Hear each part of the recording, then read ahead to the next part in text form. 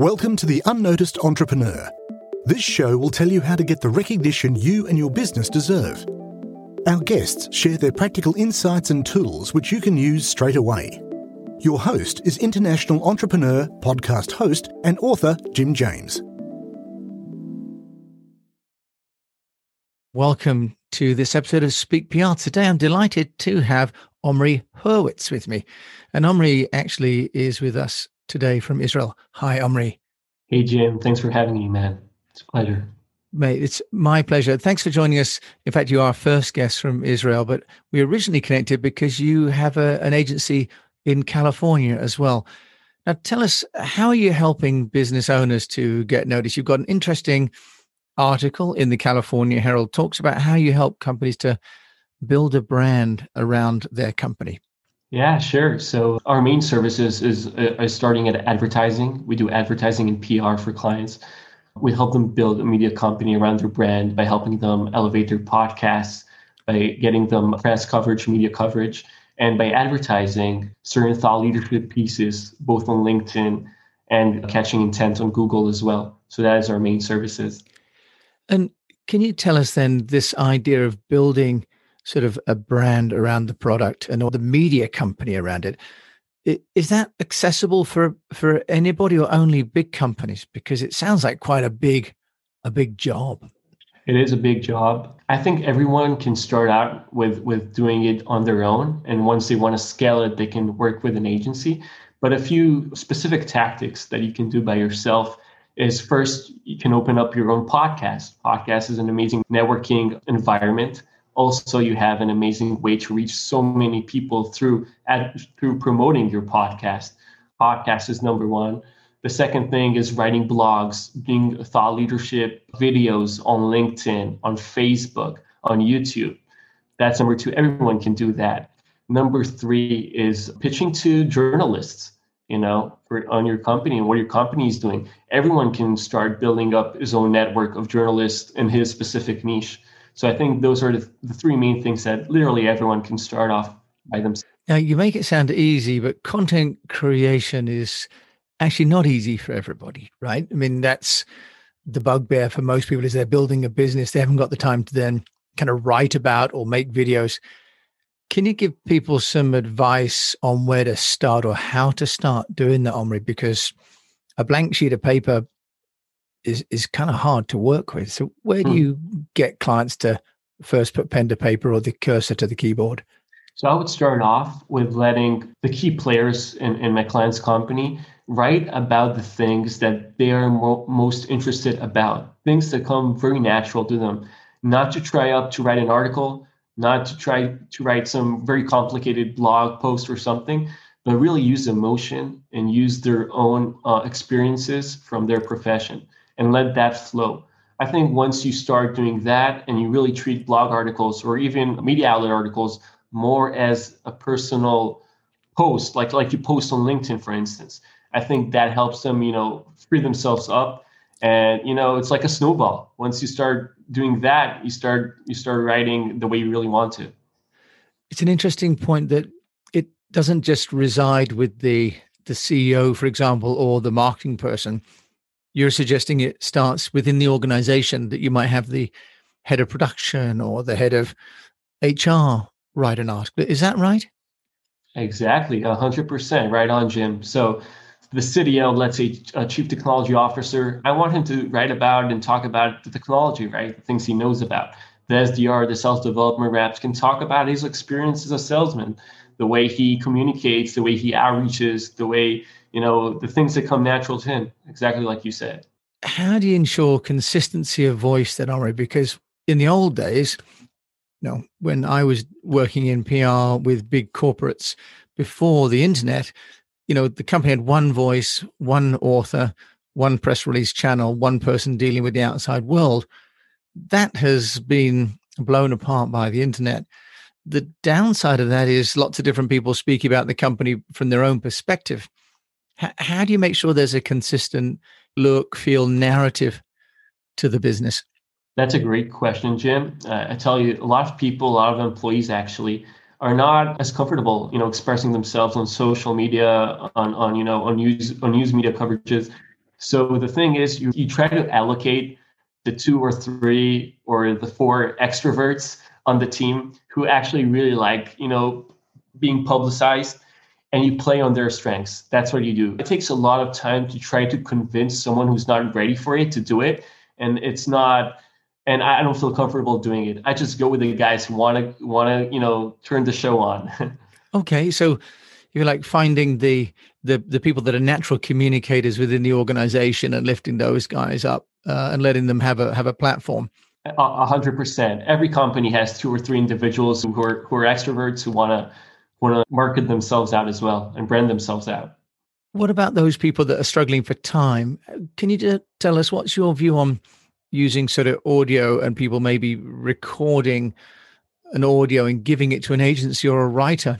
Because that's another way, isn't it, to help people that aren't writers but are good communicators in some way? 100%. Audio is really increasing in the last few years. You were seeing Clubhouse right now, the new social media app. I haven't tried it yet, but it's the talk of the town. It's an audio for people who don't know. It's an audio app. You basically don't write anything. You just record and you talk straight. It's like a virtual. It's like a kind of a podcast setting, and audio is really helpful. So to answer your question, let's say you don't like writing, but you're on the phone a lot. Why not record those phone calls and use it as podcast? Why not? You're talking to the person anyway. You're communicating anyway. You're talking about valuable things that can help a lot of people anyway. Use that as a podcast. You don't have to go and think about making a podcast. You just have to record conversations that are already happening. Okay, so this is the great point that it doesn't actually mean extra work. It's just capturing the work you're currently doing, right? And then you talk about building sort of a media company around the brand, and you talked about these different elements. But Omri, one of the biggest challenges for everyone, myself included, is how to get people to know it's there.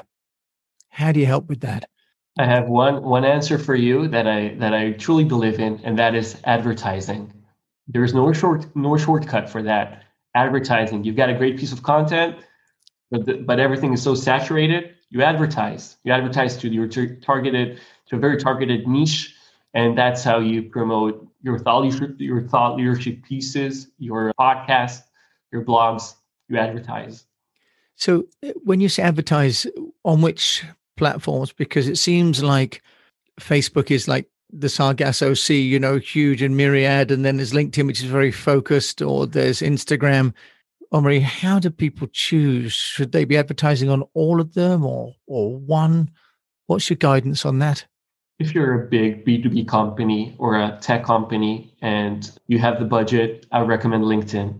You do LinkedIn advertising, and then you can do remarketing through Facebook, because Facebook is a really wide audience. But actually, Facebook remarketing works well if you're doing website remarketing through Facebook.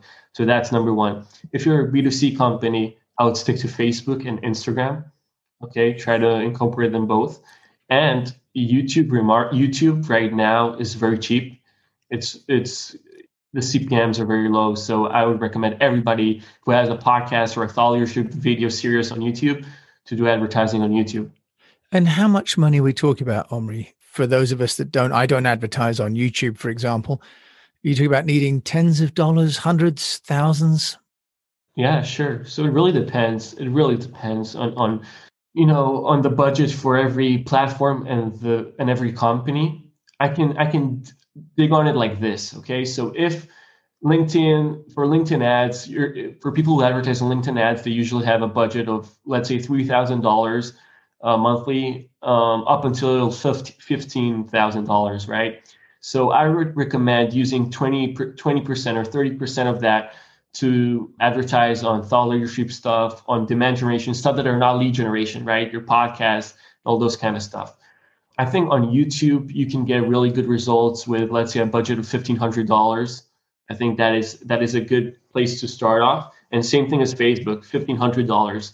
That's what I would recommend. That way you can do the testing correctly and you can see if it works for you. Okay, so that's $1,500 a month to start to get some traction on those two media and more on LinkedIn. And LinkedIn is much more expensive. Is it more expensive because it's more productive? The ROI is better, Omri, or is it just because there's a cachet to it? The targeting is there's no better place for targeting than LinkedIn. Job titles, companies. You can actually target specific people in specific companies. And on Facebook, you can't do that. You can't do that anywhere except LinkedIn. That's why they charge a lot. But I'm a big LinkedIn fan, both organic and LinkedIn ads. And by the way, LinkedIn organic, that's another place to go, right? You have a good, even if you're a B2C company, start promoting organic LinkedIn stuff. Start putting your podcast, cut a few clips, short clips out of your podcast and do LinkedIn organic. LinkedIn's amazing for that. Can you give us an example of, if you like, a campaign that you've put together which has helped a company that had a product but not necessarily broad awareness? Once, let's say you have a company and you're not doing any advertising, right? The minute you start doing advertising and you're doing it correctly, your company is going to grow. You're going to get more leads generated. You're going to get more brand awareness. And hopefully that will translate into revenue. If your company is already doing advertising, but is only doing, let's say, lead generation stuff, so they're gating ebooks and they're gating webinars and those kind of stuff, so I would come in and I would add more demand generation stuff. It's like ungated content, more thought leadership stuff, more podcasts, blogs, etc. And then the company's going to see an impact. They're going to get more website visitors. More people are going to know about them. And I believe that will translate into revenue. And the third, case study or big picture strategy is if a company is already doing demand generation and they're already doing lead generation, I come in and tell them, so guys, let's get media coverage for you guys. Yeah. And then media coverage completes the whole picture. You mentioned the difference between gated and ungated, Omri. Do you want to just tell us what's the difference? So gated content is content that you ask your potential customers to fill in a form so they can get the info. So for example, if I write a blog and I'm not going to let you, and I'm advertising it to a potential client, but if my potential client wants to read my blog, he needs to fill out his phone number, his contact info, his email address. That's gated. That's lead generation. Ungated is demand generation. Was when I advertise the blog, but with no commitment from the potential client. He can literally click that and go see my blog without leaving any contact info. I'm a big fan of ungated stuff. How do you get the proportions right, Omri? So my advice is doing 70% ungated stuff and capturing the demand with 30%. So for instance, the 30% of doing gated content will be remarketing stuff. People who have already seen your blogs, your podcasts, your content, they're already exposed to you. And then you use lead generation as remarketing, basically. So that's the 30%. And 70% for ungated stuff. So what about this sort of creation of funnels? I've been working with a client on lead attribution. If it comes from PPC, from pay-per-click, it's quite easy. How are you dealing with attribution from public relations? Because you've mentioned the importance of PR. How are you overcoming that reservation that many clients have? On the tactical side of it, through Google Analytics, you have a feature to see where your traffic to your website is coming from. So if you have, let's say, an article published on, let's say, the New York Times, you can actually see how many people clicked on a backlink from the New York Magazine back to your website, right? And then you can track it and see how much attribution you want to locate to that. That's on the tactical side. On the big picture side, the philosophical side, I recommend not doing that at all. If you're doing PR correctly, you feel the PR working. You don't need the numbers to tell you. That's like how I look at it personally. But to answer your question, to tracking it, you can do it through Google Analytics or another analytics database platform. So it's really changed from the day when public relations or media relations was in print, and then there was a separation between someone reading it and someone maybe going to the store or ringing the factory, right? So digital has really brought that together. 100%. Are there some companies or people that you think have kind of mastered this brand around the company? You talk about building up. That's a wonderful question, Jim. Okay, so I would start with Ryan Serhant. For the people who don't know him, he's a real estate expert in New York. He's basically a celebrity. He has built his real estate business through his $1 billion real estate business, if I'm correct, through amazing PR and marketing tactics. He speaks about it a lot. You can catch him on YouTube, everywhere. The second guy is obviously Gary Vaynerchuk, right? Things he's doing. He invented, in a way, digital personal brand. I think he's a guy that really does it correctly. So those are the two guys that I think you should look into what they're doing, how they're honing their craft. Any companies that you think are doing as well as those individuals? Yeah. Gong. If you know about Gong, they're an AI sales platform. They've really mastered B2B marketing. They've actually even had a Super Bowl ad. They had an ad on the Super Bowl, so that they really know what they're doing. I'm trying to think about B2C companies that I think are doing a great job. Obviously, Red Bull, they've been doing a lot of influencer projects and stuff like that. They're going strong. Yeah, Gong, Red Bull. I want to say my clients also. And tell us how people can find out more about you if they want to have you as their consultant. You can reach me on LinkedIn. LinkedIn, it's basically where I live. LinkedIn, Omri Hurwitz, search Omri Hurwitz, and send me a DM, and hope to get in touch. Omri, thank you so much for joining us and sharing your wisdom on this episode of Speak PR. Jim, thanks a lot, man. I really appreciate it, and keep up the great work. Thank you. Very kind of you. And so thank you for been listening to the Speak PR podcast. I'm here with Omri Hurwitz, and we wish you the best of health, that you have a sustainable business, and that if you are going to be building a brand, think about building a brand with multiple sources of content and building a business that's supported by a brand that is as important as the business itself. Thank you so much for listening to this episode of Speak PR.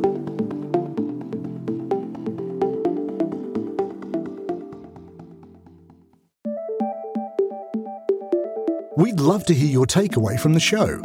Visit theunnoticed.cc, where you can leave us a voice message and also ask any questions you have on getting noticed. If you like the show, then please follow or subscribe and share it with a fellow entrepreneur or on your social channels and at Jim A. James. What would really help is a rating. At theunnoticed.cc, we've got a dedicated page to make that really easy to do. Take a screenshot and share it on Twitter at Jim A. James, and we'll repost it to get you noticed too. At theunnoticed.cc, you can also see our books, merchandise, useful tech apps, and sign up for our newsletter.